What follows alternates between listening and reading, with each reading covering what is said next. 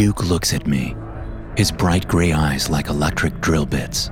They don't move, and he doesn't step closer, but I still feel like his gaze is stabbing into me, boring holes to see what's at my core, what I'm hiding. I have to swallow my panic, telling myself with mantra-like determination that he doesn't know what I've done, what I'm about to do. I stand a good 12 feet away in the loft, but it feels like I'm standing right in front of Duke, within arm's reach. Finally, there's movement below his eyes. His brown beard cracks open in a snaggletooth smile, and his eyes finally find another target as he cackles, dumping the duffel bag full of cash and jewelry on the table. The other guys take their cue from Duke, laughing it up and releasing the tension that held through the job and the ride back here.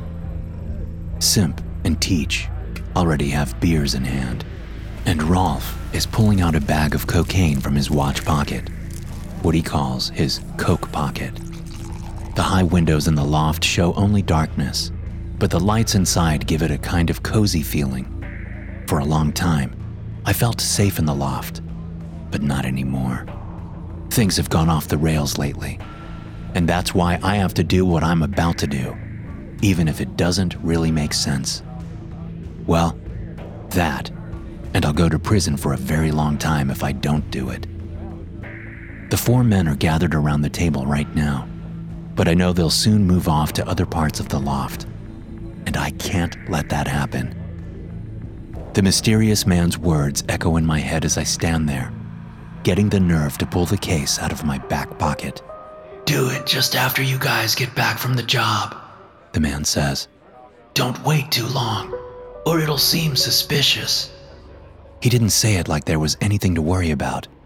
He said it like he was giving me instructions on how to bake a pizza. Simple, easy, straightforward. Yeah, right. He said his name was Jones. That's all I got. But every time I think of him and the way his people swooped me up that night, the word spook comes to mind. There are a couple of couches facing a television in one corner of the loft. A pool table sits in another. There's also an open kitchen off to my right. Duke lives here, sleeping in one of the bedrooms at the far end of the warehouse turned living space. There's no predicting what he'll do. Sometimes he stays up and parties. Other times, he disappears into his bedroom and doesn't come out for hours. One time he came out naked, bloody, and holding a hatchet, yelling at us to leave. Rolf says he's done too much acid, but I think Duke has always been like that, always half crazy. Yet he has a magnetic power, getting me to do things I never would have done. My mind flashes back to the people in the house we just left. The blood. The smile on Duke's face as he played with the old couple, using the knife he always carries. He never kills them, but I'm sure some of them wish they were dead after what he does to them. I step forward, taking the case out of my back pocket. It's about the size of a wallet, but it's black and fuzzy, like a jewelry case. Trying to keep my voice from shaking, I say, "I almost forgot. I found this in the house. Might be worth something." I set the case down on the table amid the other loot. Rolf looks up from the other side of the circular wooden table, where he's cutting up lines of white powder. Simp and Teach don't even seem to notice, but Duke does. Those icy eyes land on me again. "You almost forgot?" he says. "If I didn't know any better, Spew, I'd say you were thinking about holding out on us." Simp and Teach suddenly stop chatting, looking over at me. The loft is quiet. I smile, knowing that bumbling denials would be the exact wrong thing to do. I may be greedy, but I'm not that fucking greedy. Duke cackles again, and the tension goes out of the room. "Let's see what we got here," he says. "I gotta use the head," I announce, stepping away from the table. The spook's instructions repeat in my head. "You want to be at least 35 feet away when they open that case. If you're not, I can't help you. Don't you want to see what's inside? Rolf asks from behind me. I already did. That's why I took it. I say without stopping, heading towards the bedrooms and the bathroom, a good 40 feet away. I want to run, but I have to resist the urge. As I near the doorway that leads to the other section of the loft, I glance over my shoulder. The only thing I can think is that there's explosives in the case, so I'm expecting them to go off any second. But as I look back, all I see is the 4 men staring down at the open case, like whatever's inside is the most beautiful thing they've ever seen. The lid is open toward me, so I can't see what it is. The spook certainly didn't tell me. In fact, he made it very clear that I wasn't to open it at all, so I didn't, afraid it would explode if I did. Teach, a small, wiry man with black hair and sunken cheeks, reaches a hand out toward it just as Duke does the same from the other side. Duke moves swiftly, shoving Teach hard, knocking the man onto his ass and spilling his beer. Don't touch it! Duke shouts. For a moment, I think he knows. He knows it's dangerous, or that it's a setup. But he turns his back to it and reaches for it again, a small smile on his bearded face. Simp, a large man in his late 30s who always wears long-sleeve plaid shirts, moves around the table and elbows Duke in the chest, getting him out of the way. My eyes go wide at this.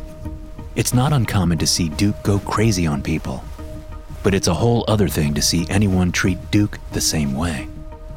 As Simp reaches down to the case, Rolf is moving, the cocaine forgotten. He has the body and grace of an athlete, despite the continuous drug use. Sleeveless muscle shirts and jogging pants are the only things he ever wears. He punches Simp in the side of the head, sending the man to the ground. Rolf grabs up the object from the case, lifting it in front of his face. It's some kind of coin, larger than a silver dollar. I can't tell from this far away what kind of design, if any, it has on it. But as he lifts it, I think I see some kind of clear plastic casing around it. Rolf seems happy only for a moment. Then his face falls, and he studies the coin closer, maybe noticing the casing. A half-conscious noise escapes me as Duke comes up behind Rolf. Duke is a small man, and he has to reach up to drag the edge of his switchblade across Rolf's throat. Blood spurts out of the gash and onto the coin in Rolf's hands. Amazingly, Rolf doesn't drop the coin.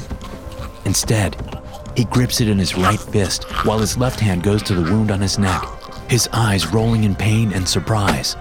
Duke yanks Rolf onto the floor next to the table. Glass shatters nearby, and I look over to see Teach holding a broken beer bottle by the neck. He moves in as Duke tries to pry the coin from Rolf's hand.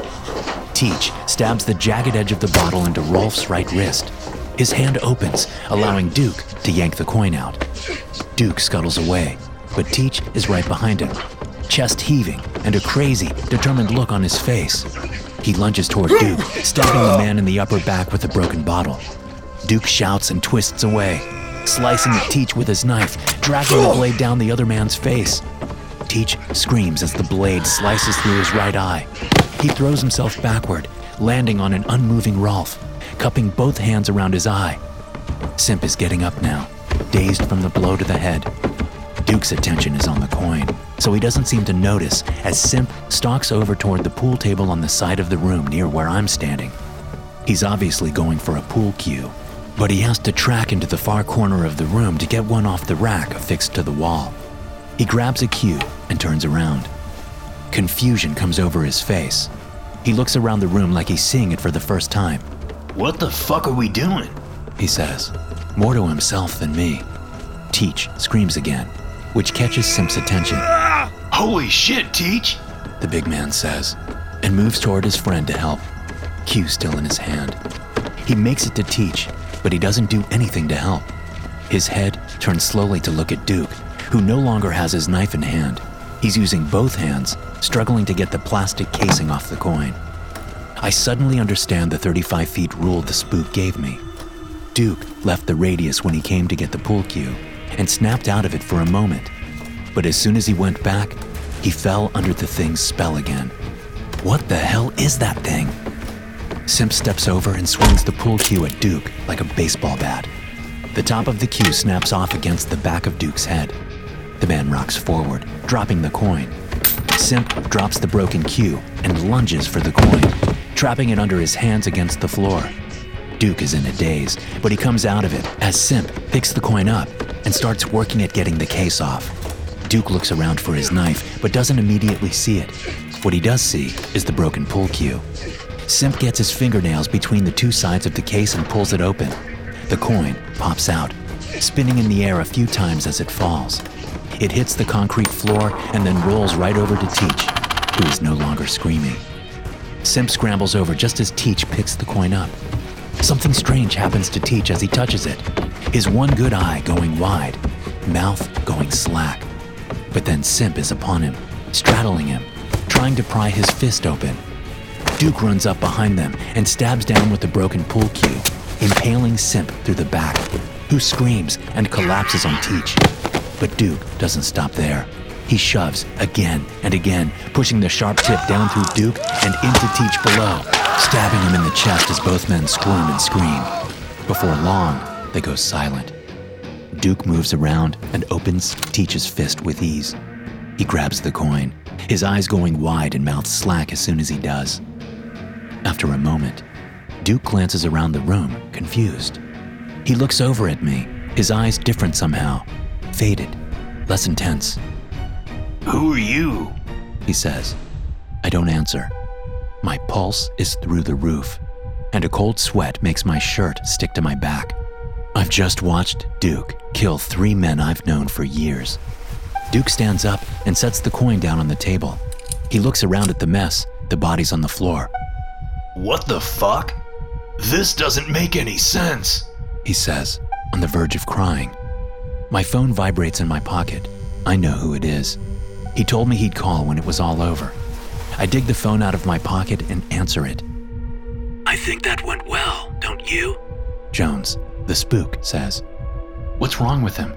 What did that thing do to him? I ask. Don't you worry about him.